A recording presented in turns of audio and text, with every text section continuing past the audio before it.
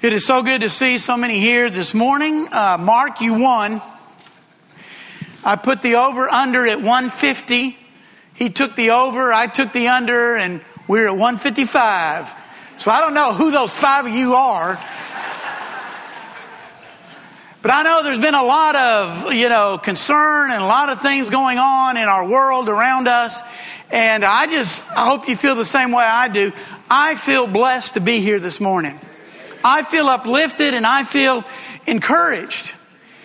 And I know that most of you, our regulars, this was supposed to be, I promised you last week that we were going to end 1 John today. I lied. Not intentionally. In fact, until about 6:30 this morning, I had every intention of doing our review and wrap up of 1 John. But then I just started thinking about all that was going on in our world. And all the concern and all the frustration and everything. And I thought, we need to know how we ought to act. We need to know what we ought to believe. And I know this will shock some of you, but I spend a great deal of time preparing my lesson and figuring out, what it's going to be and trying to fit it within a certain time frame. So I'm just letting you know right now, this lesson has not been vetted for time. So it may be 15 minutes, it may be an hour and a half. I know what you're hoping for, okay? If those are the two choices. But I just thought that it was important to talk about this a little bit. It's a little scary, especially for those who are in the high risk categories. I was talking to my mother and I said, do you realize, you check off about 5 of those high risk categories. You're in all of them. It's widespread panic and hoarding. We've seen the pictures and the stuff of the, supermarket shelves with no toilet paper, and I don't get that. I just don't understand. The world's coming to an end, but I want toilet paper. But okay, whatever, right? I'm not sure I grasp that.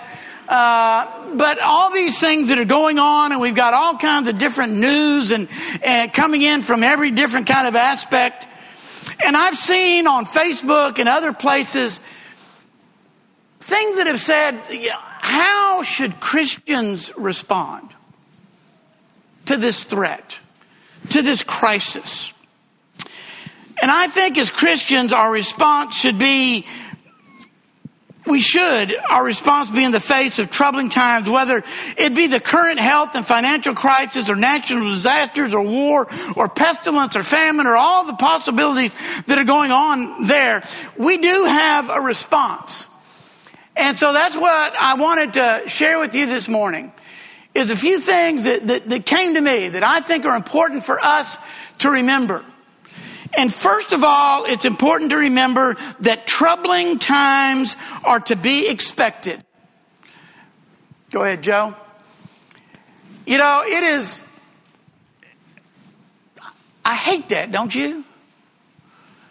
Don't we somewhere in our minds get the idea that God has told us that He is going to protect us, that He is going to shelter us, that He is going to be there for us. And so we interpret that to mean that we are not going to have difficult times. And Jesus told His disciples, you're going to have troubles in this life. And over again, Paul talks about the difficulties and the trials and the troubles. And what does James say? Count it all joy when you face all kinds and various trials and tribulations. James, really? That's a little overboard. Tolerate it when you have trials and tribulations. Endure it when you have trials and tribulations. But be joyful in it. James said, oh yeah. Because it is through that testing that your faith becomes stronger.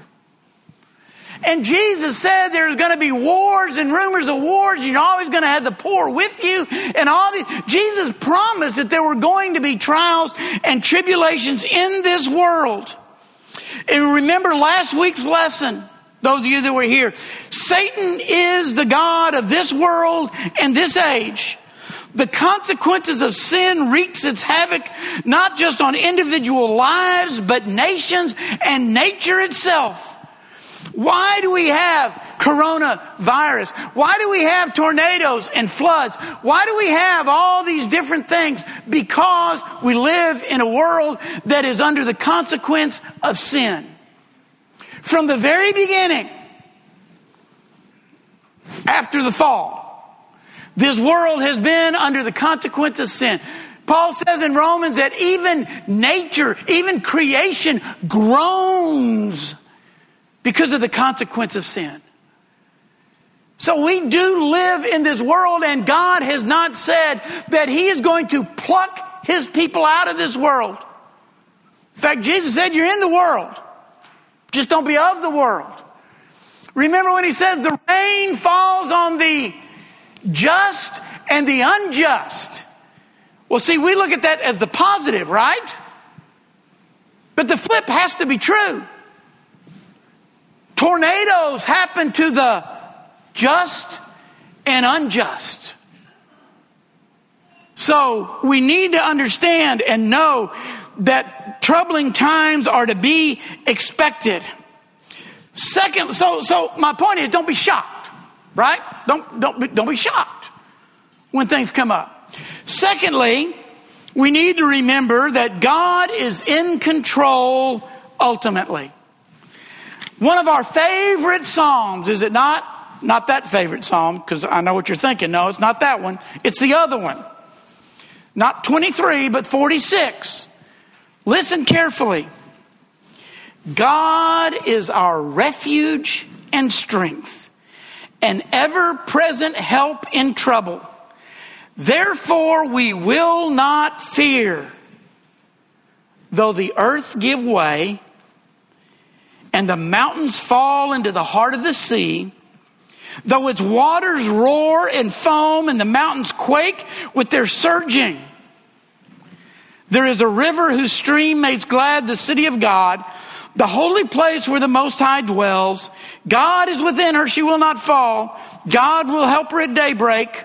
Nations are in uproars. Kingdoms fall. He lifts His voice and the earth melts. The Lord Almighty is with us. The God of Jacob is our fortress. Come and see the works of the Lord, the desolations He has brought on the earth. He makes wars cease to the ends of the earth, breaks the bow and shatters the spear. He burns the shield with fire. Be still and know that I am God.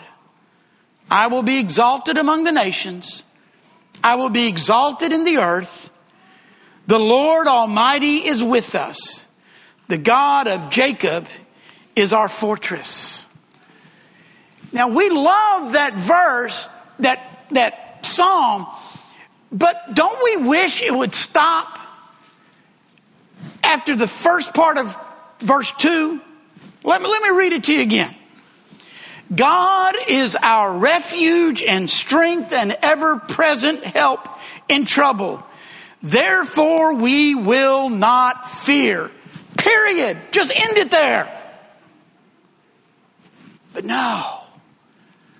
The writer says, even though the earth gives way and the mountains fall into the sea and all these horrible things are going on. Remember point 1, right? Point 1. In the middle of all these things, God is our refuge and our strength, an ever-present help in times of trouble. Romans 8:31 through 39. What then shall we say in response to this? If God be for us, who can be against us? Woo! Let's just stop that one right there. But he goes on. He did not spare His own Son, but gave Him up for all of us. How will He not also, along with Him, graciously give up those things? Who will bring any charge against those whom God has chosen? It is God who justifies. Who is He that condemns? Jesus Christ, who died, more than that, who was raised to life, is at the right hand of God and is also interceding from us. Who shall separate us from the love of Christ? shall trouble or hardship or persecution or famine or nakedness or danger or sword. As it is written, for your sake we face death all day long. We are considered as sheep to be slaughtered. No, in all things we are more than conquerors through him who loved us. For I am convinced that neither death, nor life, nor angels, nor demons, nor the present, nor the future, nor any powers, nor height, nor depth, nor anything else in all of creation will be able to separate us from the love of God that is in Christ Jesus our Lord. Notice he did not say that there wouldn't be hardships or troubles or those kinds of things. He said those things cannot separate us from the love of God. Isn't that great? It doesn't matter what's going on in the world. It doesn't matter what is happening. It doesn't matter how dire it seems. It cannot separate us from the love of God. And so we can have a hope. We can have a confidence. We can have a joy when the rest of the world is just losing their minds and going berserk. Because we have faith and we have hope. And we know that this is not it. This is not the end. God has promised that he will eventually, after being patient with man as long as he can, but he will eventually right everything. And for those who are in Christ Jesus, for those who are faithful to him, he is going to take them home to be with him to a place where there is no more viruses. And there is no more sickness and death and decay and dying and tears and sorrow. Man, don't we long for that place? You know, the more this goes on, the more I'm ready for that. Let me have a piece of that. And God is faithful to us that he is going to take us home. God is for us.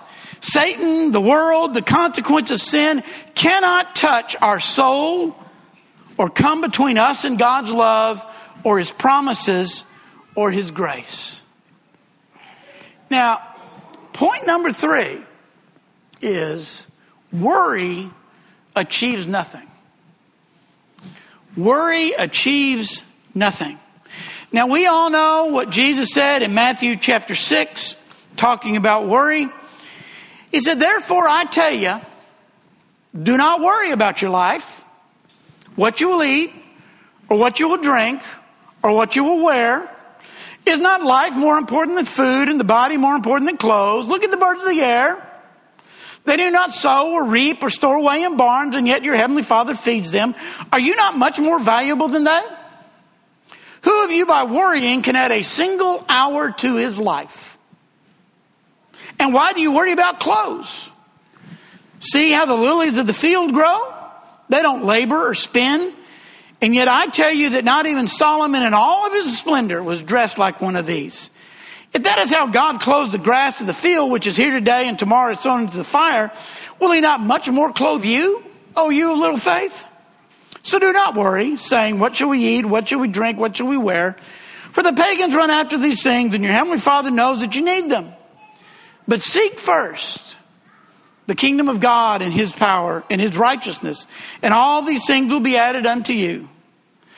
Do not worry about tomorrow, for tomorrow will worry about itself. Each day has enough trouble of its own. Wow. Maybe we ought to put that on our refrigerator for a while. Jesus is very clear that we should not worry about those things that are out of our control. 1 Peter 5 and verse 7, Peter says, cast your cares on him because he cares for you. Philippians chapter 4, verses 4 through 9. Rejoice in the Lord always. When? Always. Always? You mean like always, always? Paul says, rejoice in the Lord always. And in case you were wondering what I was talking about, I'll say it again. I added that in parentheses. Rejoice. Let your gentleness be evident to all. The Lord is near. Do not be anxious about anything, but in everything by prayer and petition with thanksgiving, present your request to God. And the peace of God, which transcends all understanding, will guard your hearts and your minds in Christ Jesus. Yes, we ultimately leave it in God's hands. Jesus was very clear. Don't worry about the things that you have no control over. Peter says, cast all your cares on him. Paul says, with prayer and petition and everything, you make your request known to God, and then the peace, which transcends all understanding, will cover you. Now, does that mean that we don't care about things? No, it doesn't. You know, I think a lot of the 12-step programs, Alcoholics Anonymous or whatever, you know, and I've seen the Serenity Prayer. And it says, help me to change the things in my life that I can change, accept the things in my life that I can't, and the wisdom to know the difference. I probably botched that, but that's basically it. And I kind of think that that's where we ought to be. Those things that we have no control over, those things that we cannot change, those things that we, you know, don't worry about those. We leave them in God's hands. Now, are there things that we do control to some extent? Things that we can change? Things that are within our own doing? Then we ought to do that if we have the opportunity. Which leads me to point number 4, which is we should act responsibly. I was a little, I don't know what disturbed is the word, but I recoiled a little bit from some of what I saw on Facebook and other, places that seemed to give the idea that because we are Christians, we don't worry about anything.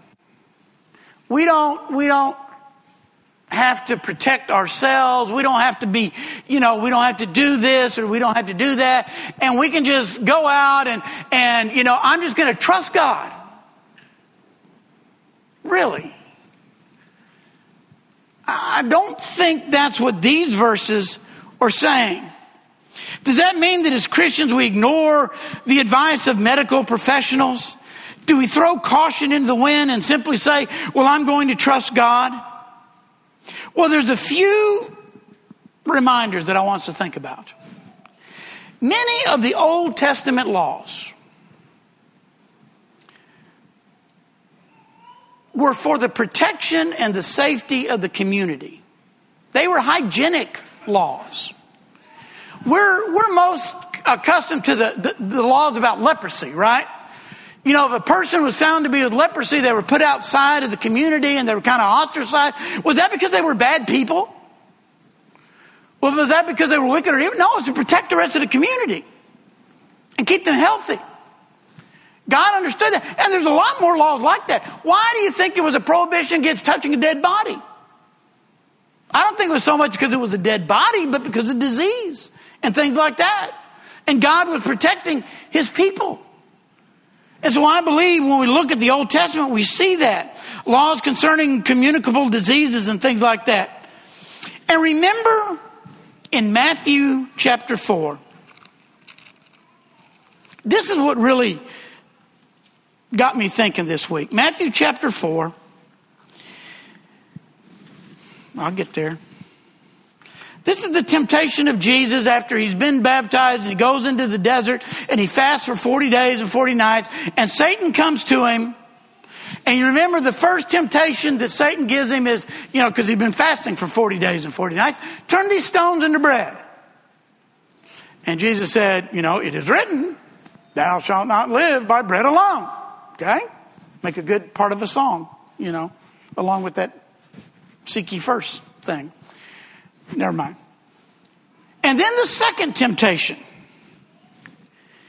Then the devil took him to the holy city and had him stand on the highest point of the temple. If you are the Son of God, he said, throw yourself down, for it is written, he will command his angels concerning you, and they will lift you up in their hands so that you will not strike your foot against a stone. In other words, Satan says, cast yourself down because God said, trust me. God said, I'll take care of you. But Jesus said, it is also written, do not put the Lord your God to the test. Jesus' response to not test God is a lesson, I believe, on personal responsibility. Do we trust God? Sure, we trust God. Am I going to lay down on the train track and say, I'm going to trust God to take care of me? That is irresponsible. That is irrational. And that's a good way to get yourself killed.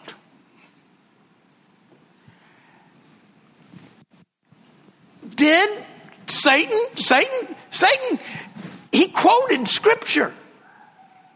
Paraphrasing the Scripture, just trust God. Trust God. But Jesus said, there's a difference between trusting God and tempting God.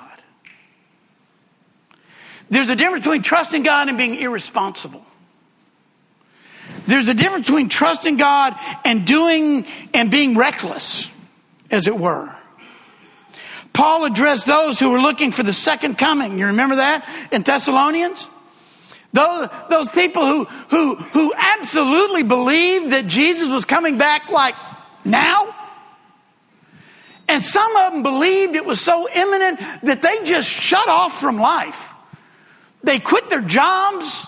They did it, and they basically sat on their roof just waiting for Jesus to come back. You remember what Paul said about those folks? If they don't work, they shouldn't eat.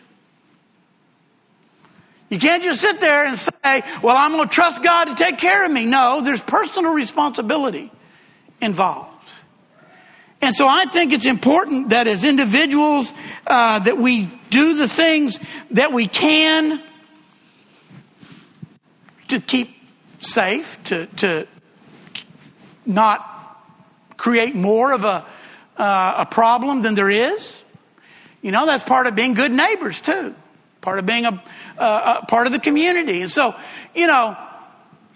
but this idea that, well, I'm just going to trust God to the extent of I'm going to throw all caution in the wind and all responsibility in the wind, and I'm just going to be reckless, and I'm going to go against all medical advice and this and that, and I'm just going to go out there and, God will take care of me. I'm going to trust God.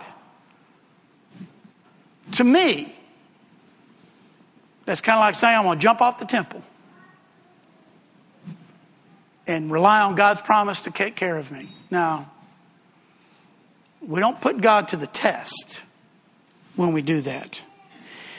And fifthly, we encourage one another. You remember, it was kind of sad because I brought this up in the high school class this morning and realized that the only two that were alive then were babies. But I was talking about 9/11. And you remember the community atmosphere and patriotism and helping and service that there was for one another briefly during that time following 9/11. That's what the church family is about. All the time. All the time.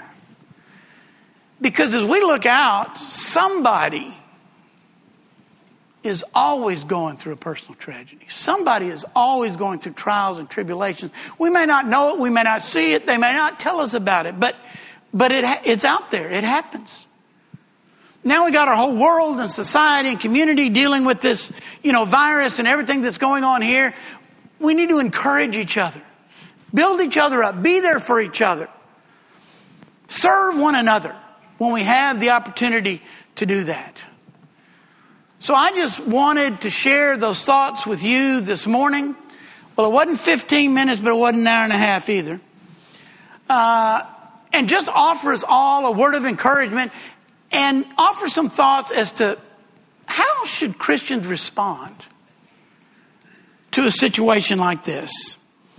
There are going to be troubling times, and it's to be expected, but they are not overpowering times. Because no matter what it is, it cannot separate us from God's love. God is in control ultimately, and nothing can separate us from Him. Worrying achieves nothing about those things we have no control over. And we do act responsibly. I think that's a Christian duty as well, and we encourage one another.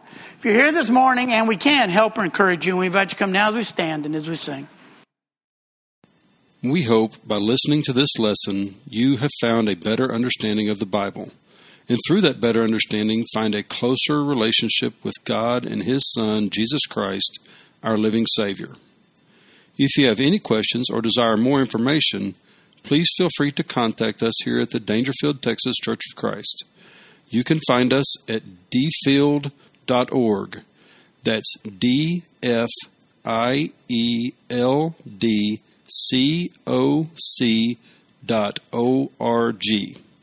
Or you can email at dfieldcoc779@aol.com. Or you can call us at 903-645-2896. If you are local to the Dangerfield area, we would love an opportunity to meet you and encourage you in person at 818 West W.M. Watson Boulevard, Dangerfield, Texas, 75638. Our meeting times are Sunday mornings at 9:30 a.m. for Bible class and 10:30 a.m. for worship service, Sunday evening at 6 p.m. for worship service, and Wednesday evening at 6:30 p.m. for our midweek Bible class. Grace and peace be with you always.